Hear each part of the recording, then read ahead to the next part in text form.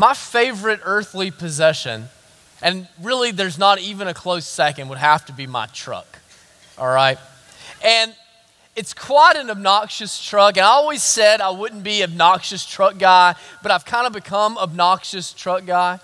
We're talking turbo back exhaust connected to a 6.7 liter turbocharged diesel V8. I mean, you know what I'm saying? Oh, right? And so my youngest, Sarah, she loves to get in it and say, Daddy, let's go fast. Daddy, let's go fast. And there's nothing that ministers to the heart of a daddy. Nothing than his little girl saying, Daddy, let's go fast. I mean, what can you do, right? And so sometimes, and if we come by your house on like a Wednesday night and you just hear that's us. I mean, that's me impressing my 3-year-old. But sometimes we might be in the driveway or we might be in a parking lot and she'll say, Daddy, let's go fast. And in the moment, I know we can't go fast, but even though I can't go fast, I can put on a show. You know what I'm saying? And so I'll throw it in neutral and I'll rev that engine up. And I'll make it as loud as I can go, and she'll start clapping and cheering it on, and the more she claps and cheers on, the louder I rev that engine to go. And you know, when we're revving the engine, it's an amazing thing if you really stop and think about it. That you hear the tremendous power of that motor. And I mean power, baby. And you even know that there is power there behind the sound. You can even know all about the power, but you aren't actually experiencing it. You aren't actually experiencing it. You don't experience the power of that motor until you put the truck in gear, until you begin to use the truck to propel you down the forward and tens of thousands of pounds. You know what I'm saying? And I think for a lot of people, the Christian life has become like a truck that's in neutral revving the engine. For a lot of you, you have heard about the power of God. You have heard about the wonder of God. You have known people to talk and to testify to the power of God. And all of it may even sound really good to you, but though you have heard about the power of God, and you have read about the power of God, and you have studied about the power of God, you have never experienced the power of God. You see, throughout the New Testament, as it talks about the Christian life, it always talks about climbing the ladder. It always talks about taking new steps of faith, continually growing from the milk of the word to the meat of the word, growing in maturity in whatever step that you're on, whatever rung of the ladder that you find yourself, because God is so profound and God is so transcendent and God is so great and God is so wonderful. There is still yet another step for you to go. There is still yet another rung on the ladder for you to climb, that you continually are maturing in the Word and growing in the Word. But I wonder, for many of you, if you would look back over a year or 5 years or 10 years and you would say that truthfully, I'm in the same place today in my walk with Christ that I was last year or that I was 5 years. In fact, I may not even be in the same place. I've rolled back a little bit. That you feel as though your walk with Christ is stuck in neutral, and you may come on Sundays and you may rev the engine occasionally, but you don't experience the power of God transforming you, coming out, working itself out in good works in your life. This morning and over the next 3 weeks, what I want to challenge us to do as a church and what I want to challenge you to do as a follower of Christ is to put your faith in gear. Put your faith in gear. To begin taking new steps of faith, to begin climbing another rung of the ladder, to see God's glory in greater depth and greater clarity than you've ever seen it before, to increase your joy, to increase your peace, to increase your satisfaction in Christ. Over the next 3 weeks, we're going to be talking about our discipleship process as a church. The process, you begin seeing it in banners. You're going to see it a lot more all over the place. Connect, disciple, go. And the reason that we have structured it the way that we have is to come alongside you and to equip you as a follower of Christ to take new steps in your faith, new steps with the Lord wherever you are in your faith right now. To put your faith in gear, to go from first gear to second gear, or second gear to third gear. So if you have your Bibles with you this morning, would you go ahead and turn with me to the book of Hebrews? Hebrews chapter 10. Hebrews is going to be toward the back of your Bible. And when you get to Hebrews chapter 10, would you stand with me as we prepare to read God's word together?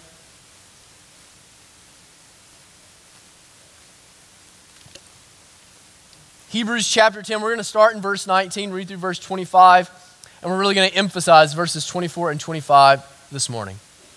God's inerrant and sufficient word says, "Therefore, brothers, since we have confidence to enter the holy places by the blood of Jesus, by the new and living way that he opened for us through the curtain, that is, through his flesh, and since we have a great priest over the house of God, let us draw near with a true heart and full assurance of faith, with our hearts sprinkled clean from an evil conscience and our bodies washed with pure water. Let us hold fast the confession of our hope without wavering, for he who promised is faithful. And let us consider how to stir up one another to love and good works, not neglecting to meet together, as is the habit of some, but encouraging one another, and all the more as you see the day drawing near." May God bless the reading and the preaching of his word this morning. You may be seated. Where we jump into the book of Hebrews this morning is a turning point in the book. For the first 10 chapters, all the way through chapter 10, verse 18, we've got some of the richest redemptive theology found anywhere in the New Testament. That the author of Hebrews does a better job, perhaps, than any of the other authors of showing us how the old covenant gives way to the new covenant, how all of the law of the Old Testament is fulfilled and satisfied in Christ, and how that then sets us free now in the new covenant. And so he comes to verse 19 of chapter 10, and he's shifting gears. What he's going to show us is that all of this profoundly rich redemptive theology, all of these wonderful truths about what has happened through Christ in the new covenant, what it means in our life now, what it means in everyday life and how we are to live and what we are to do and what we are to be about. You see, what the author of Hebrews knows is something that you must understand. That what you believe must affect what you do, or you don't really believe it. What you believe must affect what you do, or you don't really believe it. If it doesn't change you, you don't really love it. If you don't understand how it applies to everyday life, you don't really understand it. And so in the original language, verses 19 through verse 25 are all one sentence. They are intended to be tied together and anchored together so that we can see how beautiful, powerful theology, how powerful, profound belief leads to practical action and application in our lives. So he starts with these two senses, and it leads to these three let us's. Do you notice that? So he says, so since we have access to God through Christ, since we have a great priest, let us draw near to God. Let us hold fast to the assurance that we have in Christ, and let us stir up one another to love and good works. Since we have Christ, since we have a priest, let us apply it into our life. Let our belief affect our actions. Let our belief affect every day. Let us draw near to God. Let us hold fast to the assurance of our faith. Let us stir one another up in the faith. And so what we see how this profound theology is lived out in the life of the disciple and in the life of the community of disciples. And so what I want us to do this morning is to especially see how that affects us as a community of disciples, as the church, the New Testament church, by locking in on verses 24 and 25. In verses 24 and 25, we're going to see three responsibilities of our life together in the church. The first responsibility that we see is that we are responsible to inspire one another. We are responsible to inspire one another. you'll notice if you slow down and you meditate on the passage and you read it slowly and deliberately, you'll notice that there is an emphasis on togetherness and on corporate solidarity found throughout, right? So it's since we have access in Christ. It's since we have a great priest. Let us hold fast. Let us draw near. Let us stir up one another. That in the mind of the author of Hebrews throughout is this idea that this is to be done together. That the Christian faith is not going to be lived as a Lone Ranger faith. That the Christian faith is not going to be lived on a desert island. The Christian faith is not going to be home watching TV or listening to a podcast. The Christian faith is going to have a collective togetherness about it. That is going to have a corporate solidarity that is powerful. This is something that has been true of all of us, and this is something that all of us must react to. That is, we have been saved together. We have been saved together.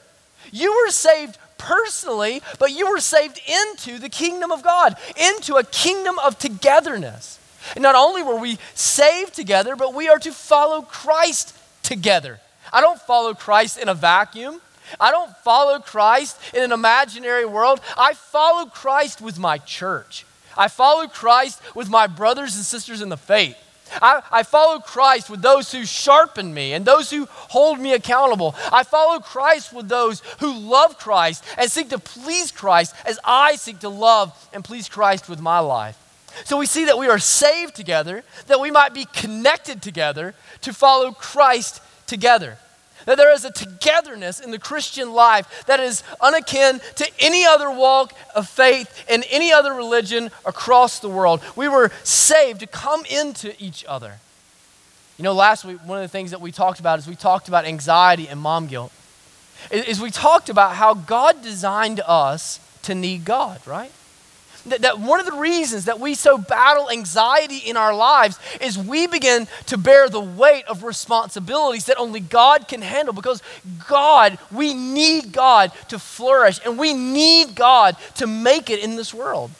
But what we see in Hebrews chapter 10 is that God did not just design us with a need for God, but God designed us with a need for each other. That God built us inherently, intrinsically, to need one another to be able to thrive as people of God, to be able to live in obedience, to live in commitment to the Lord, to live in joy of the Lord, to abide in Christ, as we talked about with Kylie and Keith. The only way for us to do that is to be with one another, that we live for the Lord primarily, but we live with and for one another secondarily. And it is critically important to our faith. So he says it in a funny way. And verse 24 is worded so carefully, so meticulously, so powerfully. He says, stir one another up to love and good works. Stir one another up to love and good works.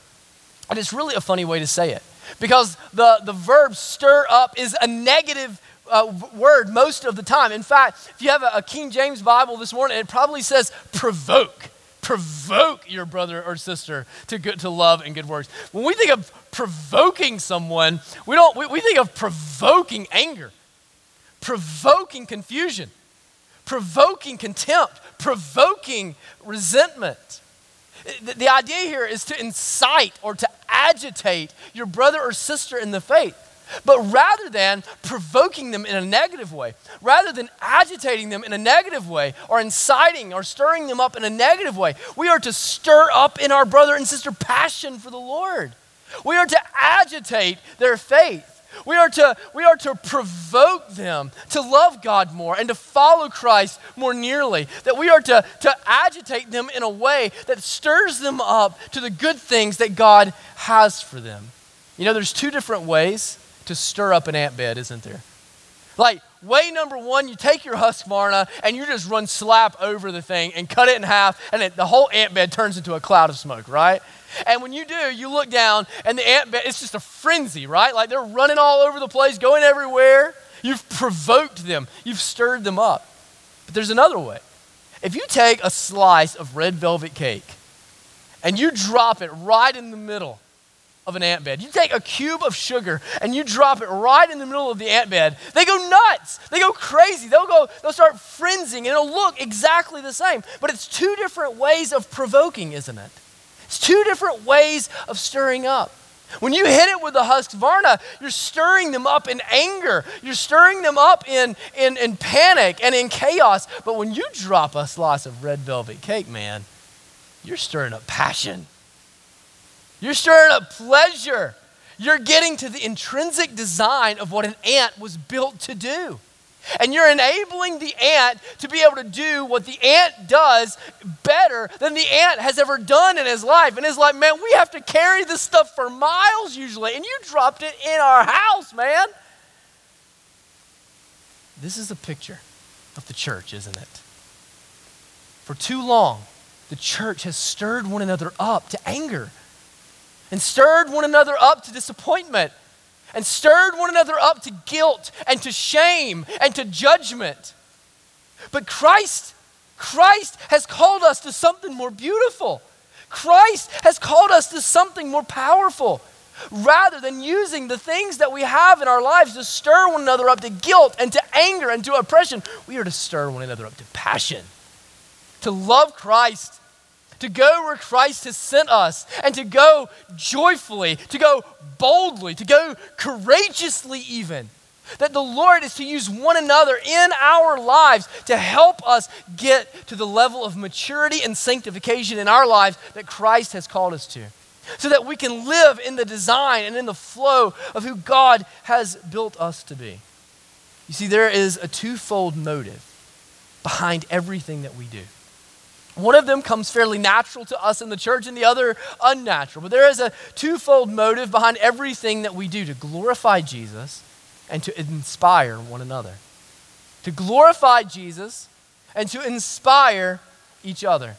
I want you to think about what he says. He says, consider how to stir up one another. Consider. This is the exact same word that we saw last week in Luke chapter 12. Remember what Jesus said as Jesus is telling us how to remedy this racing, anxious heart that we have? He says, consider the ravens. Consider the lilies of the field. What is he saying? He's saying, think reflectively upon it. Think deeply about it. Contemplate over what's going on. In other words, meditate. Meditate on the birds and how well fed they are. Meditate on the lilies of the field and how beautiful they are. And here, the author of Hebrews is telling us the same thing.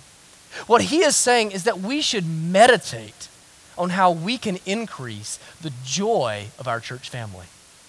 We should spend time thinking and contemplating and focusing on how I can come into the life of my brother or my sister and lift up their spirit and increase their passion and increase their joy. That my job is to take responsibility for your pleasure and your joy in the Lord. So he's saying, do you have a passion for mission? Do you have a passion to reach all nations? Consider how you can stir up that same passion in your brother or in your sister. Do you have a passion for orphan care? Consider how to stir up your brother or your sister toward having the same kind of passion for orphan care. Do you have a passion to minister to young moms? Consider how to stir up your whole church so that they will minister to young moms. Whatever the Lord is doing in your life, use that work of God in you to produce a work of God in your church family, in your brother, in your sister. To use what God has done in you to minister to them. See, we typically think that everything I do is for an audience of one, right? Like my whole life is not about people, it's about Jesus, it's about God. And there's a level of truth to that. But what we see as we read the New Testament, because we are so interconnected to one another, that there is a primary audience of Christ, but there is a secondary audience of one another. That's why Paul says, address one another with psalms, hymns, and spiritual songs. Andrew mentioned that during worship this morning, didn't he? One of the reasons that we worship, primarily, it is to glorify Christ and to elevate Christ and to bless Christ. But secondarily, we are to address one another in our worship and sing for the good of those standing beside us, that their faith might be strengthened, that they might be encouraged, that they might prevail over all of the discouragements of this life. That there is a primary focus of glorifying Christ and a secondary focus of inspiring one another. But as we inspire one another toward greater faithfulness in Christ, what happens? Christ's glory expands. Christ is more glorified. That if I don't just focus on loving Christ, but on inspiring others by loving Christ, then what happens is others have their faith and passions stirred up within them. Christ is all the more exalted. Christ is all the more elevated. See, the disciple of Christ is responsible to both glorify Jesus and inspire others, and by inspiring others, they bring more glory to Jesus. You need the church. And the church needs you. You need the church, and the church needs you. I want you to think about this in the turn and how Christ has equipped us. It tells us in 1 Corinthians, in Romans, in 1 Peter, it tells us that we have been equipped by the Holy Spirit at the sending and prompting of Christ with particular gifts, spiritual gifts. And do you know where each of those gifts are used? Each of those gifts are used for the life of the church, to serve the body of Christ, to advance the glory of Christ. So those gifts are used in light of Christ's glory, to the worship of Christ, but to the good of the body. In other words, Christ has equipped each of us uniquely with gifts, especially designated for us, that we might inspire one another forward in the faith. Have you been gifted, spiritually gifted with generosity? It is your responsibility in the body to inspire the whole body to become more generous. Have you been gifted to teach the Word of God? It is your responsibility to inspire the whole body to take seriously the Word of God and to delight in the Word of God. Have you been gifted with hospitality? It is your responsibility to inspire the whole church to become more self-giving and welcoming and loving to those who are coming from the outside. Whatever gift you have been given by the Lord has given to you that you might bring glory to Christ and that you might inspire your brother or sister forward. How are you inspiring your brothers and sisters now? In your life, who in your life is having their passion for Christ stirred because they're around you? Who in your life is close? Are your children that live in your home, are they more likely to be inspired and encouraged to faith in Christ, or discouraged and led to despair over Christ by following you? In your life, what does it look like if I were to follow you around and spend time with you? Would I be drawn into closer fellowship to Christ and Christ thus more glorified in me? The second instruction that we see in our text is that we are to commit to one another. We are to commit to one another. He says, not neglecting to meet together as is the habit of some. And the way I think that we should see the text laid out is the first, inspiring one another, stirring one another to love and good works, is the what. That is the aim of the church. That is the aim of the Christian life, to love God and to love others and to inspire others to love God and love others.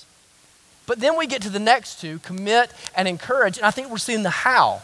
This is how we inspire our brothers. This is how this begins to be lived out in our life and lived out in the life of the church.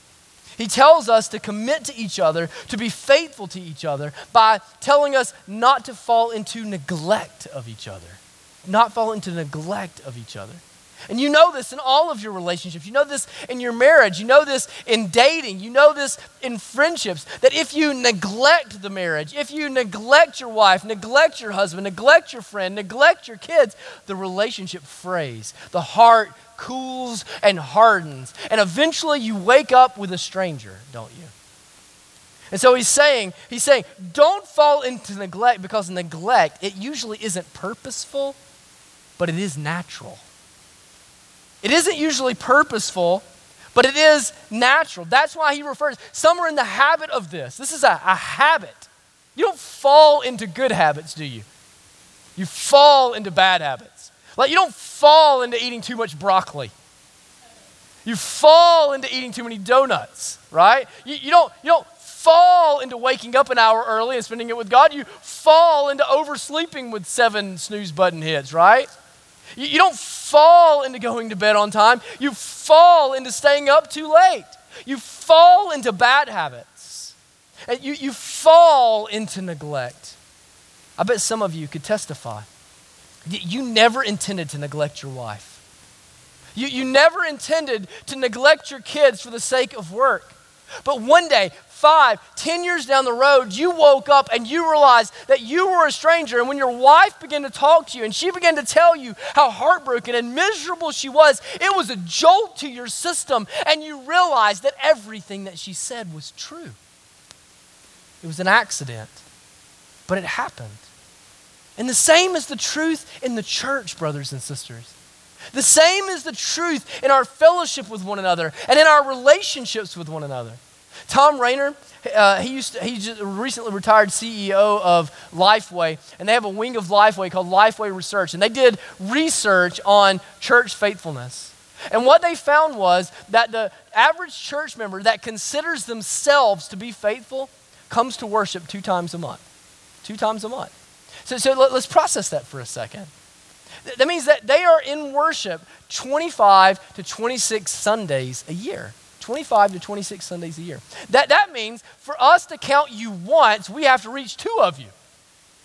That means if we need to tell everybody and make sure the whole church hears something once, we have to say it at least twice. But even more detrimental than that, the most destructive result of our low attendance is that our relationship with the church is shallow at best and superficial at worst. For most, it's not just that they are only in worship 25 to 26 times per year, but that they are only with their church family 25 to 26 times per year. And we are not being inspired forward in our faith, and we are certainly not inspiring others forward in their faith. Our passion for Christ begins to cool as our attendance does. You've noticed this. The human heart has a remarkable capacity to cool to the things of God. The human heart has a remarkable ability and capacity to harden to the things of God. And it is the preaching of God's word. It is gospel-centered community in the life of the Christian that rekindles and fans the flame of the heart, that calls us forward out of apathy and into confession of sin. It's the community of faith, the church given to us by Christ, that enables us to persevere, not just in languishing, but in flourishing. Christ's design is so that our commitment to him will lead to a commitment to his church, and our commitment to his church will lead to a greater commitment in our walk with him. See, there is 100 different reasons that we can give for our lack of commitment to one another. There's 100 different reasons that we can give for the reason that we attend so sporadically, for the reason that we are so non-committal in our walk with Christ. But the truth is that there are only 2 at the end of the day. And the 2 reasons for our lack of commitment to one another are pride and love. Pride and love. You see, church is expendable only when you believe you are strong enough. Only when you believe you are godly enough. Only when you believe that you have had enough of Christ to hold you over, enough of accountability to get you through, enough passion to make it, and so I don't need it, and now it is expendable. Brothers and sisters, that is pride. That is pride that walks counter to the gospel. The only way that church is expendable to you is if you have a platter filled with options and fun things to do, and sleeping late, and going golfing and shopping and NFL pregame and going to the lake are more enjoyable to you than being with the people of God. It is a problem of love, a lack of love, that we come together in the joy of the Lord, in awe, inspired by what Christ has done, committed to one another, even though we don't feel like it. Man, oh my goodness, if you wait until you feel like it, you'll never do anything great for God. You'll never see anything powerful in the kingdom of God. No, not what we feel, but what we know is I know that my joy needs today. My joy needs Andrew and Chris and Russell and Gayla. My joy is at stake. And if I settle so easily to neglect the means of joy that Christ has brought into my life, my heart will cool and it will harden and my joy will dullen. You see, brothers and sisters, every week is a spiritual battle as to whether or not you will come to church. It is a spiritual battle as to whether or not you will fellowship with your brothers and sisters. It is a spiritual battle as to whether or not you will be a part of groups. It is a spiritual battle if you will put yourself out there and make friendships in the life of the church. It is a spiritual battle. The enemy wants to dishearten you and discredit you and discourage you. Will you let him win? Will you let him win? You see, what we need in the place of a destructive habit is a healthy one. We need a commitment, and we need to make a commitment to intentionality. We may fall into neglect naturally, even accidentally, but commitment and faithfulness require intentionality in our lives. There's far more in the mind of the author here. When it says meet together, this is far deeper than attend together. Far deeper than attend together. Walking with the Lord is not less than attending worship together. Oh, but brothers and sisters, it is so much more than that. It is so much more than that. You cannot even live in obedience to Hebrews chapter 10, verses 24 and 25. You cannot even live in obedience to this passage with only attendance.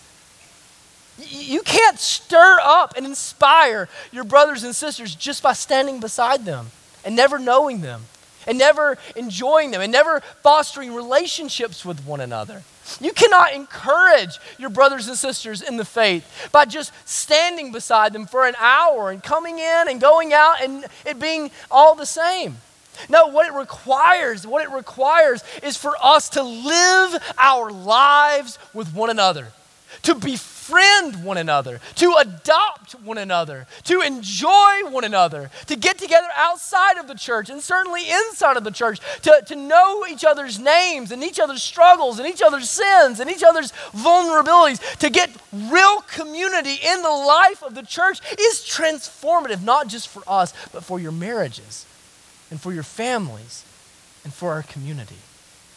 It's the opportunity to express hospitality and experience friendship. It's sharing meals together and laughing together. It's using your spiritual gifts together and helping others together. It's stirring one another. You see, brothers and sisters, the church is not merely a crowd that assembles, but a family that unites every week. And that's why I think, in the author of Hebrews, he has more in mind small groups than he has in mind large worship gatherings. Large worship gatherings are assumed of the people of God in the New Testament. Assumed. But what he has in mind here is what it talks about in Acts chapter 2 when it talks about them gathering daily in their homes and breaking bread together, of having friendships with one another, of texting with one another and calling one another and encouraging one another. Because small groups, that's where relationships are forged. That's where sin is confessed. That's where encouragement is found. Small groups are where we wrestle openly with the Word of God and how to live it out together. Small groups is where where this large family of Christ becomes friends in Christ. See, the only way to know the joy of a true church family is to connect into the life of the family. We don't connect with crowds. We hide in crowds. And hiding is much easier than connecting. And look, some of you are wounded. You have been wounded by the church. You have been wounded by Christians. And you would say this morning, Cody, I just need a place to hide sometimes. I'm just kind of putting my toe in the water and that's okay for a season. For a season. It's okay to be anonymous for a season. But what I would guard you against is to watch how easily it would be if you were anonymous in the church to fall out of the church. If you were anonymous in your hardship, to fall out in discouragement. It's small groups that allow us to engage with one another, to get into the life of the church. And that's why I think connecting into the life of the church is the starting line for biblical Christianity. Connecting in the life of the church is the starting line for biblical Christianity. Biblical Christianity is a personal faith that is lived out and demonstrated in the life of the public community. And that's why I think small groups in the life of Iron City Baptist Church is really the starting line. It's the place of connection. It's the place where you get to know people. It's the place where people get to know you. It's the first gear, the climbing gear of the Christian faith. Tom Rainer, in that same study, what he discovered is that people that were connected into small group were five times more likely to be in the same church 5 years later. Think about what that means. If you connect into the church and you anchor your life in the church and you live your life with people in the church, you will stay in the church and you will be fed in the church and you will experience the continuity of faith in your life. Some of you have never experienced over the course of your whole Christian life the same church for 5 years, but let me tell you, it is a gift of grace from God to have a pastor that loves you and cares you and knows your struggles, to be there with you at your wedding and at the birth of your children and eventually at your burial. That's powerful stuff. To be with people that when you have a major life event, they recognize that. I saw one of our groups this morning throwing a baby shower for one of the members of their group, and I thought, praise God, that's the gospel. That's the gospel. As simple as it is the gospel. Oh, we need that, y'all. Every one of us need that because we are so fundamentally weak and broken and flawed. What's important to me is that Iron City is not just a crowd that you visit every week or a couple of times a month, but that it is a family that you can count on, a family that you can bank on. Connection groups are our primary opportunity for that. They happen at 9 o'clock on Sunday mornings. And can I ask you something? Would you give them 6 weeks? Would you just give them 6 weeks? Maybe you would say, I've tried it here and there. It just never, would you give it 6 weeks? Like newsflash, everybody feels weird when they visit a church. Like, you know what I'm saying? And I say that for two different reasons. One, those of us that this isn't home, that this is home and we've been here for a while, we have a responsibility in Christian hospitality to reach out to those who are visiting to make them comfortable. But for those of you that you're kind of new, we've got a lot of new people that are kind of coming into the life of our church. Like, it's going to take time for a new family to feel like family. We're adopting you into our house and we're excited about it. Be patient with us. Would you give it 6 weeks? Would you give it 6 weeks to get to know people and to let people get to know you? And when you're there, don't just sit on the back corner and just be silent in the back, man. Nobody gets to know you that way. Push yourself, prompt yourself, force yourself to engage in the discussion and engage in conversation. Like, put yourself out there because that's what it requires. That's what it requires, to be inspired forward and to inspire others forward. The final instruction that we see is that we are to encourage one another. We are to encourage one another. I love the way the author of Hebrews lands what he's saying right here. I love this. He says that we're to work at encouraging each other. That is, we are to take responsibility for one another's joy. That the reason that I am to prepare to preach and to labor in the word and to come with something to say to you from the Lord himself is it is my responsibility as your pastor to encourage you, to give you joy in the Lord, to call you forward in faith, to call you out of your sin, to call you to new horizons with the Lord. That it is my responsibility to increase and take responsibility for your joy. And it's your responsibility to take responsibility of the joy of those that are sitting beside you. Their faith in Christ matters. Their marriage matters. Their parenting matters. Their empty nesting, it matters. And it matters to you. You have responsibility to not only inspire one another, but to inspire one another with for the purpose of encouraging them, of increasing their joy. You know what encouragement comes from? Encouragement comes from authentic love expressed over time. Encouragement comes from authentic love expressed over an extended time. Encouragement comes when I trust someone enough to be vulnerable with them. Encouragement comes when I know I can confess sin without condemnation and receive care without feeling burdensome. Christian fellowship should be a joyful experience. No, guilt won't do, and obligation won't do. Only joy will do in the house of God.